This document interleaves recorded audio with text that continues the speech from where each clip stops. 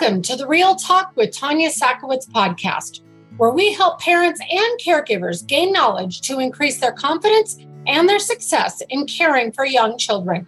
We will cover topics like feeding your baby, getting your baby and you some much needed sleep, and pretty much anything else that has to do with caring for babies and their families after birth.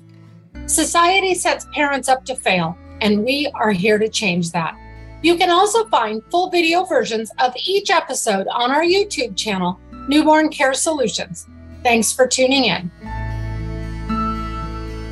Good evening and welcome to Real Talk, where every Sunday night we offer insight, education, and resources to in-home caregivers and those affected in their world. This is the children, the parents, the extended family, and everyone who loves them. Our goal is to offer real-life topics and learning through discussion and looking at these real issues and offering real solutions. Tonight, I'm very excited to welcome our guest, Lindsay Hookway from the UK. Lindsay is an experienced pediatric nurse, a children's public health nurse, an international board-certified lactation consultant, otherwise in our world known as an IBCLC, and a holistic sleep coach and a birth trauma recovery practitioner. If you'd like to read a little bit more about Lindsay, her bio is in our feed.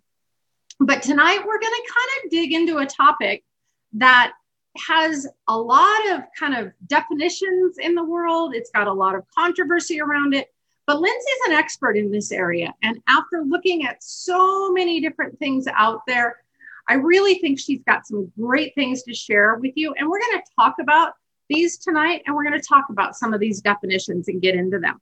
And I know that Lindsay's going to give you some really great takeaways that you and your family are going to benefit from. So welcome, Lindsay. It's really great to have you. And you. Thank you so much for inviting me. It's fun to be here. It absolutely is. And thanks for joining us from all the way on the other side of the world. That's across that pond, yeah, you know. It's amazing what technology will do for us tonight. Right. So before we dig into this, Lindsay, can you tell us just a little bit about kind of your journey into the world of babies and lactation and sleep and all this stuff, and anything else that'll help our audience get to know you a little bit better? So, yes. So I've been a pediatric nurse for almost 20 years, which makes me feel a little old now. And I remember as a brand new, sparkly, shiny, fresh-faced 20-year-old pediatric nurse, there was kind of this moment for me where I was supporting this very, very new mum. She had a 2-day-old baby who was admitted with jaundice, and I was taking care of this little one and doing his bilirubin checks and taking the samples up to the NICU. I had to do it manually in those days because it was a long time ago. And I remember the second night that I was working on shifts, she was trying to express some milk, and I sat beside her. I was useless, actually, from a practical point of view. I didn't, you're given about 2 hours training as a pediatric nurse in supporting breastfeeding, believe it or not. And I sat on the bed next to her and I rubbed her shoulders and I told her what a great job she was doing. And the milk poured out. And I realized in that moment that there was something about a therapeutic presence that went above and beyond just a practical skill. But I was hooked from a breastfeeding point of view. I was hooked. I was like, this is amazing. I've got to learn more about this. So very quickly, I kind of drifted into supporting breastfeeding, and also a lot of the time responsive bottle feeding as well, because it's a real myth that IBCLCs are anti-bottles or anti-formula. We're not at all. We're just into supporting babies to be fed the best possible way that they can be in that particular circumstance. But as I began to dive into supporting breastfeeding and responsive feeding and building parental confidence, I realized very quickly that it was always about sleep. Sleep is always way up high on people's agendas.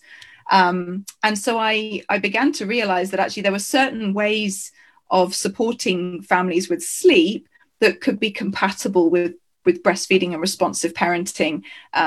Whereas some of the strategies that sometimes people talk about are perhaps detrimental to the responsive feeding relationship. And that's kind of where I got started with it. And of course, that was helped along a lot by my own two kids and the fact that I sort of realized in a very visceral way that sleep deprivation sucks big time. And there just has to be a better way than either living with it or leaving little ones to cry and get upset. So here I am.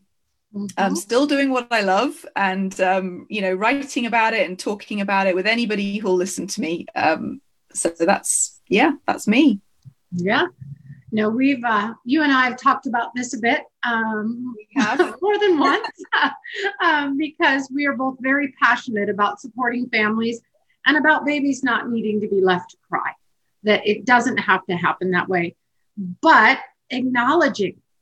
And we want to acknowledge this for the parents that we're working with, for all the families that we're working with, that sleep deprivation is horrible. You said it sucks. And when we talk about it in a lot of our classes, I say there's a reason why sleep deprivation is a form of torture.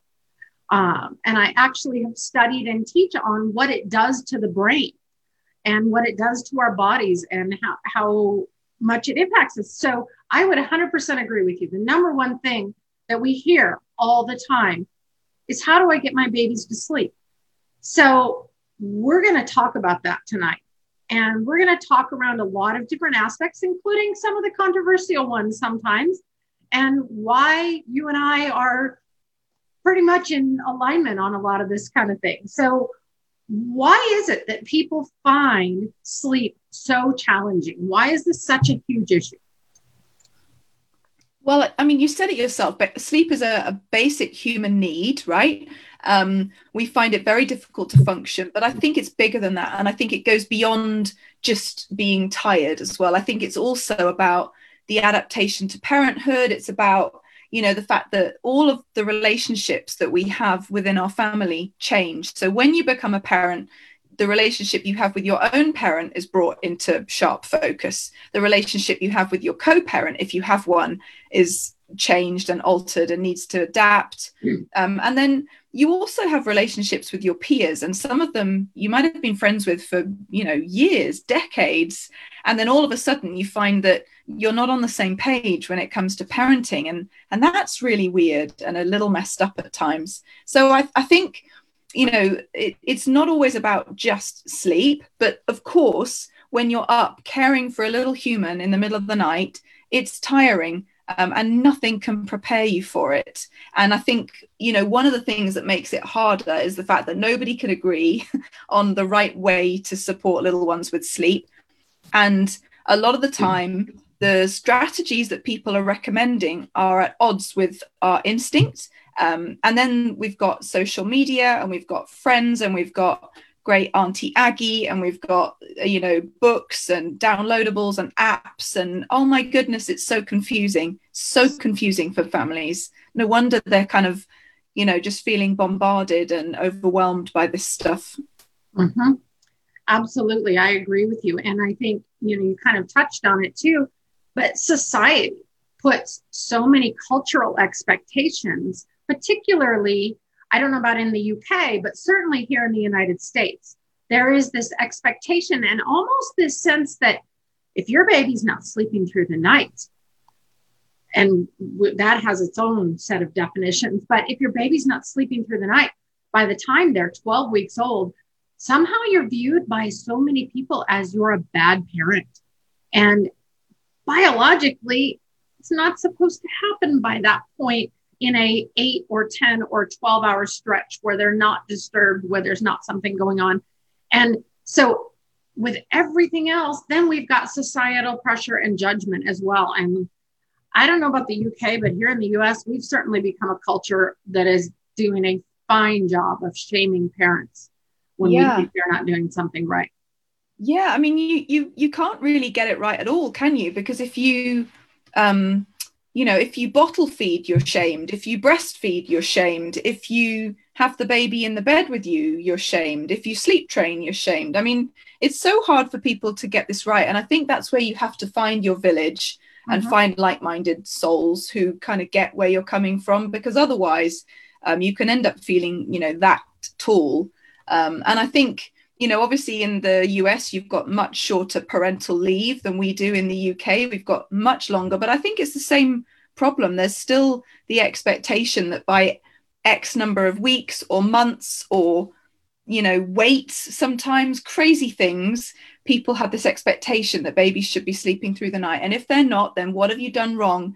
You've obviously been too soft, too stupid, too, to I don't know what, but you didn't get it right. You messed up somehow, and it's your own fault that you're so tired, because if you just listened and done X, Y, and Z, then you would be sleeping right now. So you've only got yourself to blame. And we kind of hear that a lot in our culture. And of course, a lot of it is not evidence-based. A lot of it comes from studies that look at older children. So for example, there's some good evidence that having a genuine short sleep duration in school-age children is detrimental for their learning and their memory and their school performance.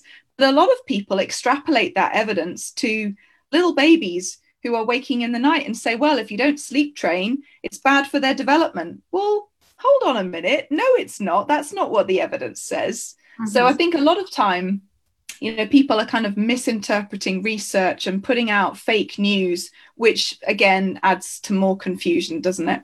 So I say you can always find a study that, if you look at it the right way, can support your viewpoint. Yeah.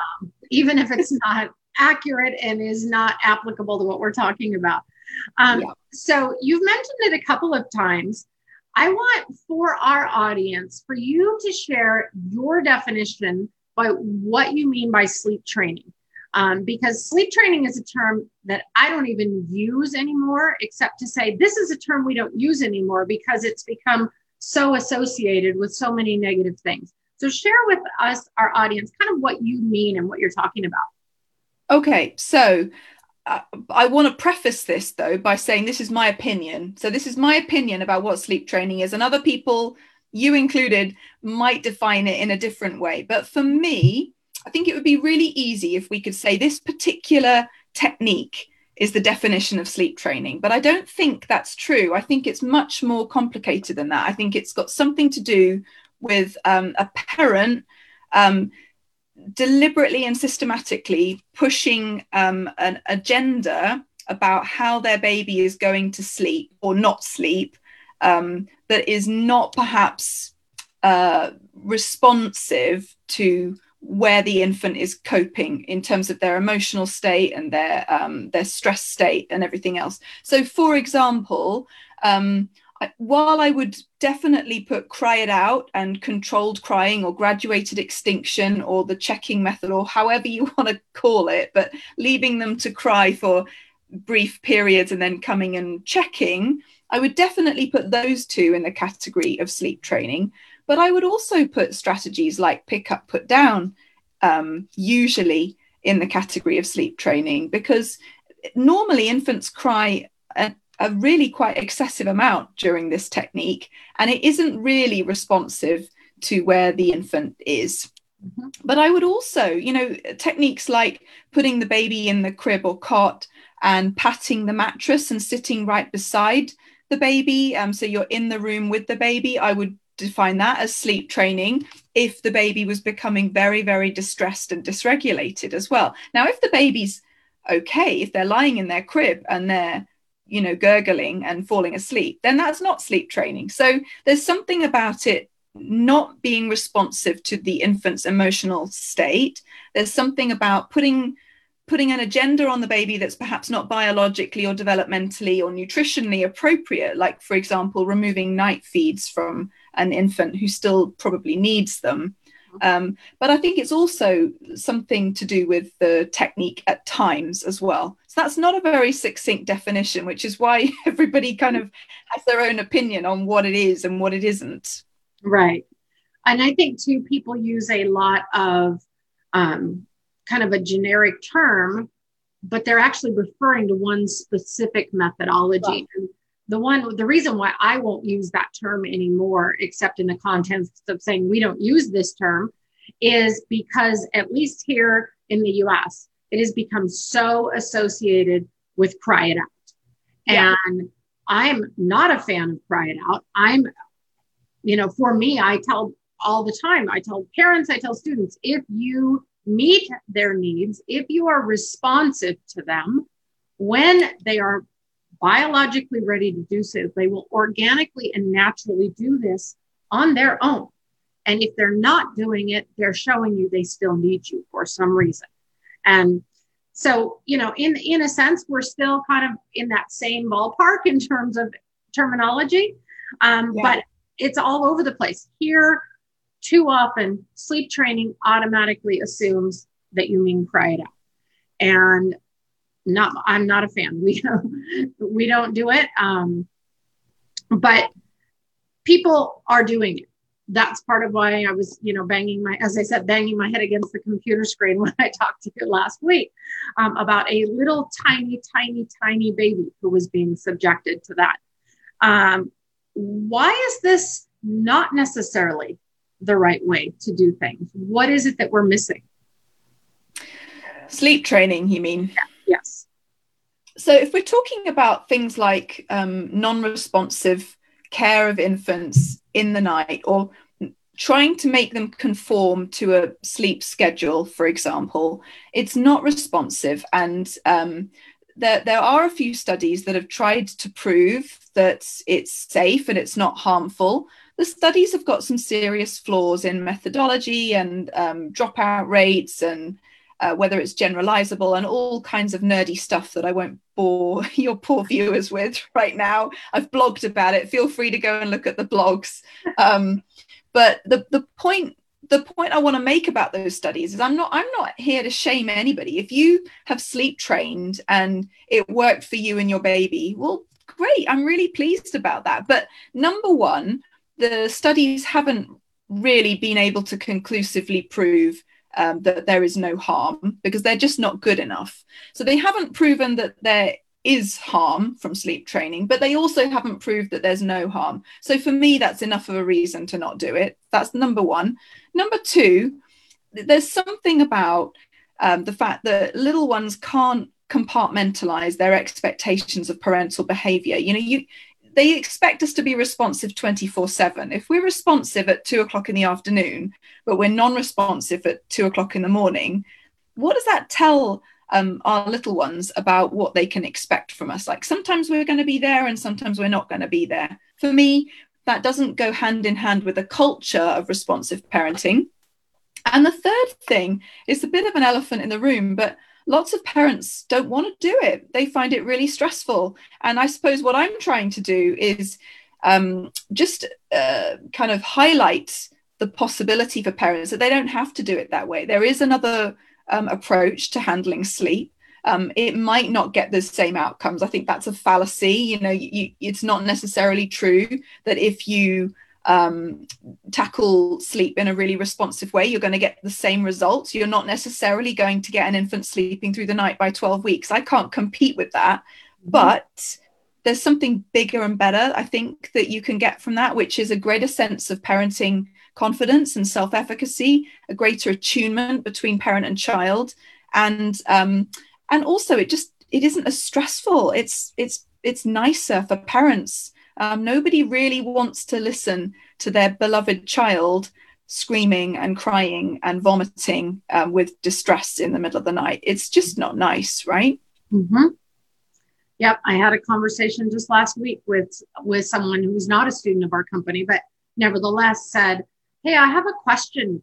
I'm working with this parent and they're not doing this and they're not doing this. And so their baby's like 10 months old and not sleeping through the night." And my first question was, do they view it as a problem? Quite. And she said, "Well, no, they don't. But the baby." And I said, "Wait, stop right there. If they don't view it as a problem, they're parenting in the way that they feel is appropriate for their family. You don't get to judge that. You have to let it go." And she was like, "Oh, so it's okay that the baby's not sleeping?" Yes, it is, because it's their family, it's their decision, and they were happy and confident in their decision, and they felt good about it. And it's huge. Yeah, it really is. And it goes back at least 200 years to people trying to medicalize the sleep and early parenting and feeding and the perinatal space, the men in white coats of, the 1800s saying, well, we can't possibly, let babies just feed whenever they want to. We've got to put them on a strict 4-hourly schedule, and you've got to do 2 minutes on the right breast and 2 minutes on the left breast on the first day, and then you've got to do 3 minutes on the right breast and 3. And all of this stuff, all this, rubbish advice is actually really old. It's not new stuff. 4-hourly feeding, sleep training, leaving them to cry, being non-responsive, all of that stuff. It's a good couple of 100 years old now. And unfortunately, there's something called the illusory truth effect, whereby basically people, the more they hear a particular concept repeated, the more it sort of starts feeling like it might be the truth. So if you keep hearing, well, babies must be sleeping through the night by 6 months or whatever, they shouldn't need night feeds, it's not necessary to have night feeds after 6 months, the more you internalize that as truth, which is problematic. Right. And what I think a lot of our audience wants to know is, okay, I kind of didn't feel good about this idea of letting my baby cry. And I like that you're telling me this, right? And I tell parents all the time, if it feels uncomfortable, if you tell me you feel sick to your stomach at the thought of doing it, it's not right for you. It's not right for your family. But here's what they want to know. What are the alternatives? And how are we going to get through this hole and not exhausted and falling apart? So what are the alternatives? Yeah, I knew you were going to ask it, because everybody does. And like I said, I can't compete in lots of ways. I'd be lying if I said, well, do it this way, and you're still going to get, the sleep that you want. You're just not going to have any crying. I don't think that's a fair or realistic thing to tell families. But there are some practical things you could do. Number one, you need support. You need your support network, whether that's a doula, whether that's a newborn care specialist, whether that is a really decent co-parent, whether that's family or whatever. But you need support. That's the first thing. The second thing is to have realistic expectations of your little one. And that means, knowing what's normal. So, for example, 12 hours sleep overnight and, 3 hours total sleep time in the day is not normal for a 4 or 5 month old. It's on the upper end of normal levels of sleep. Lots of 10-month-old, 6-month-old, 4-month-old babies will only achieve 10 or 11 hours sleep overnight, and maybe 2 to 3 hours of sleep in multiple little chunks. That's normal. So having some realistic expectations about what, the upper and the lower limit of normal infant sleep is at different ages can really help. I think the other thing that you can do is learn to appreciate the power of your own emotional state on your little ones. So that means taking care of yourself, whether that is with some mindfulness, whether that is lighting a scented candle, whether that is putting your favorite perfume on, whether that is having a walk or whatever it is, but feeling good and projecting that calm really, really helps little ones to sleep. The other thing that you can do is not try and set yourself up to fail by thinking that your baby's got to have these monster naps in the day that will often be detrimental for their nighttime sleep, because you can only get so much sleep in 24 hours. So if your little one is pulling 3 90-minute naps at the age of 6 months, the chances are you're going to pay for that overnight, because actually that's a lot of sleep to be getting in the middle of the day.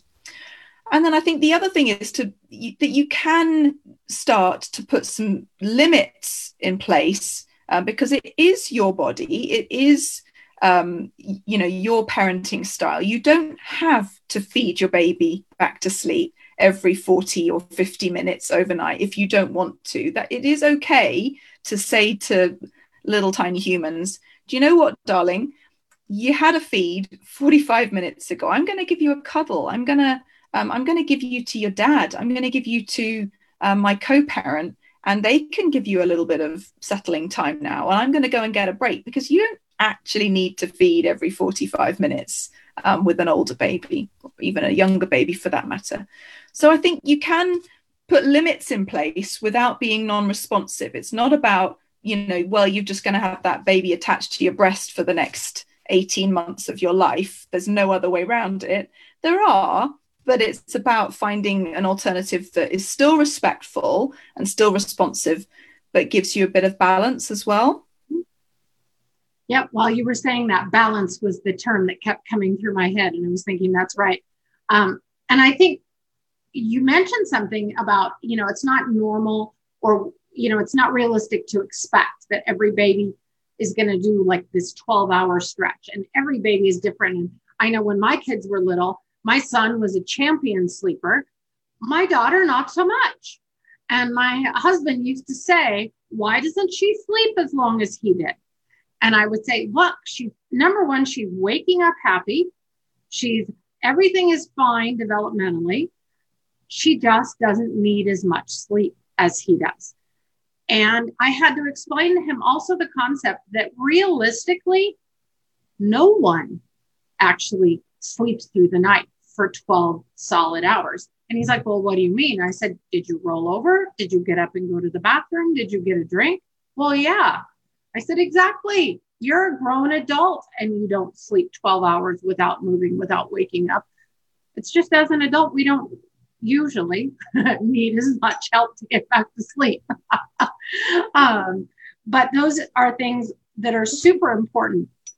So what would you tell parents about their expectations? How do they know how to set realistic expectations for themselves and their family? What should they look at?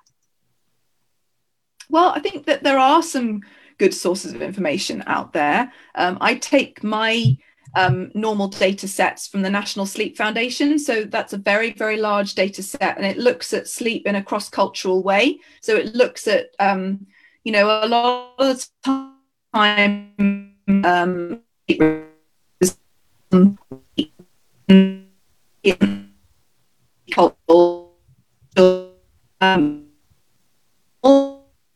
sleep in different parts of the world. So this is really important because it can leave some people feeling like sleep is out, and actually it's completely normal in the place where they are. So the National Sleep Foundation is a good resource, and that gives you these broad averages that are realistic to expect for children of different ages. And that's certainly the source that I go to when I'm producing literature, either for my books or for my social media posts or whatever. And that's where my about you come from to that data set. It's unusual for little ones to get out overnight until they hit the age of 2. So that's a lot later than a lot of people think. Absolutely. So is there anything else that you'd kind of like to leave our audience with as kind of a final takeaway, Lindsay? If you could say, as a parent, I want you to know, or as a caregiver even, because a lot of our audience are caregivers, here's one thing I want you to know. What would that be? There's so many nuggets that I'd love to leave you with. I'm going to do 2. I'm going to be naughty and do 2. One is that sleep will get better. It really, really will get better eventually. All kiddies will eventually sleep. It's hard to believe that when you're in the pit of sleep deprivation, but it is absolutely true. And the second thing is I see a lot of parents getting very stressed out about things that they are not actually in control of. For example, wake windows or their infant sleeping a certain length of time. And I would just challenge everybody to remember the things that they are and aren't in control of around sleep. You are in control of making sleep as safe as possible. You are in control of where your baby sleeps. And, when you offer them the opportunity to sleep, you're not actually in control of whether they sleep. You're not actually in control of how long they sleep for. So just let it go. It's so freeing and refreshing to think, oh, okay, that's not my responsibility. Take responsibility that you don't have any control over causes anxiety, because you begin to think about the what if, and what if is future oriented. A lot of the time people are worrying about things that haven't even happened yet. So just let it go and you'll feel better. I promise. Yeah. I'm thinking, given that I have 2 teenagers in the house, that's a good parenting lesson all the way through. Oh, yeah. So, well, I really appreciate you joining us on Real Talk, Lindsay. It is always a joy to talk to you and to learn from you. And you and I could have nerded out all day long and we'd have been good with it. But I think you've shared some really great takeaways for our audience and some things to challenge them to think about around, what they know or what they think they know or what they've accepted as truth that might not be quite as evidence-based as they would think. So I really appreciate that.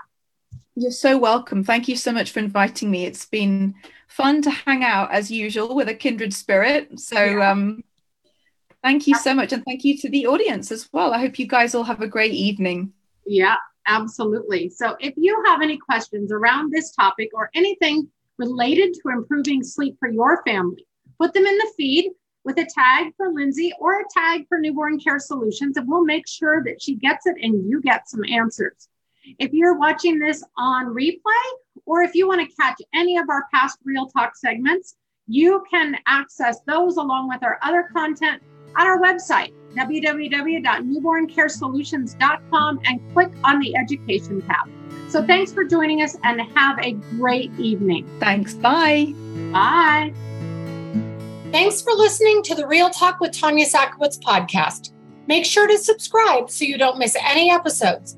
And if you liked what you heard, please share it on social media or send it directly to someone you think might benefit. It would also be a huge support if you could rate and review the podcast on whatever player you're currently listening on so that other people can find the content easier. You can also connect to us by following us on Facebook, Instagram, LinkedIn, and TikTok, or checking out our website at newborncaresolutions.com. Thanks again for listening, and we'll see you on the next episode of the Real Talk podcast with Tanya Sakowicz.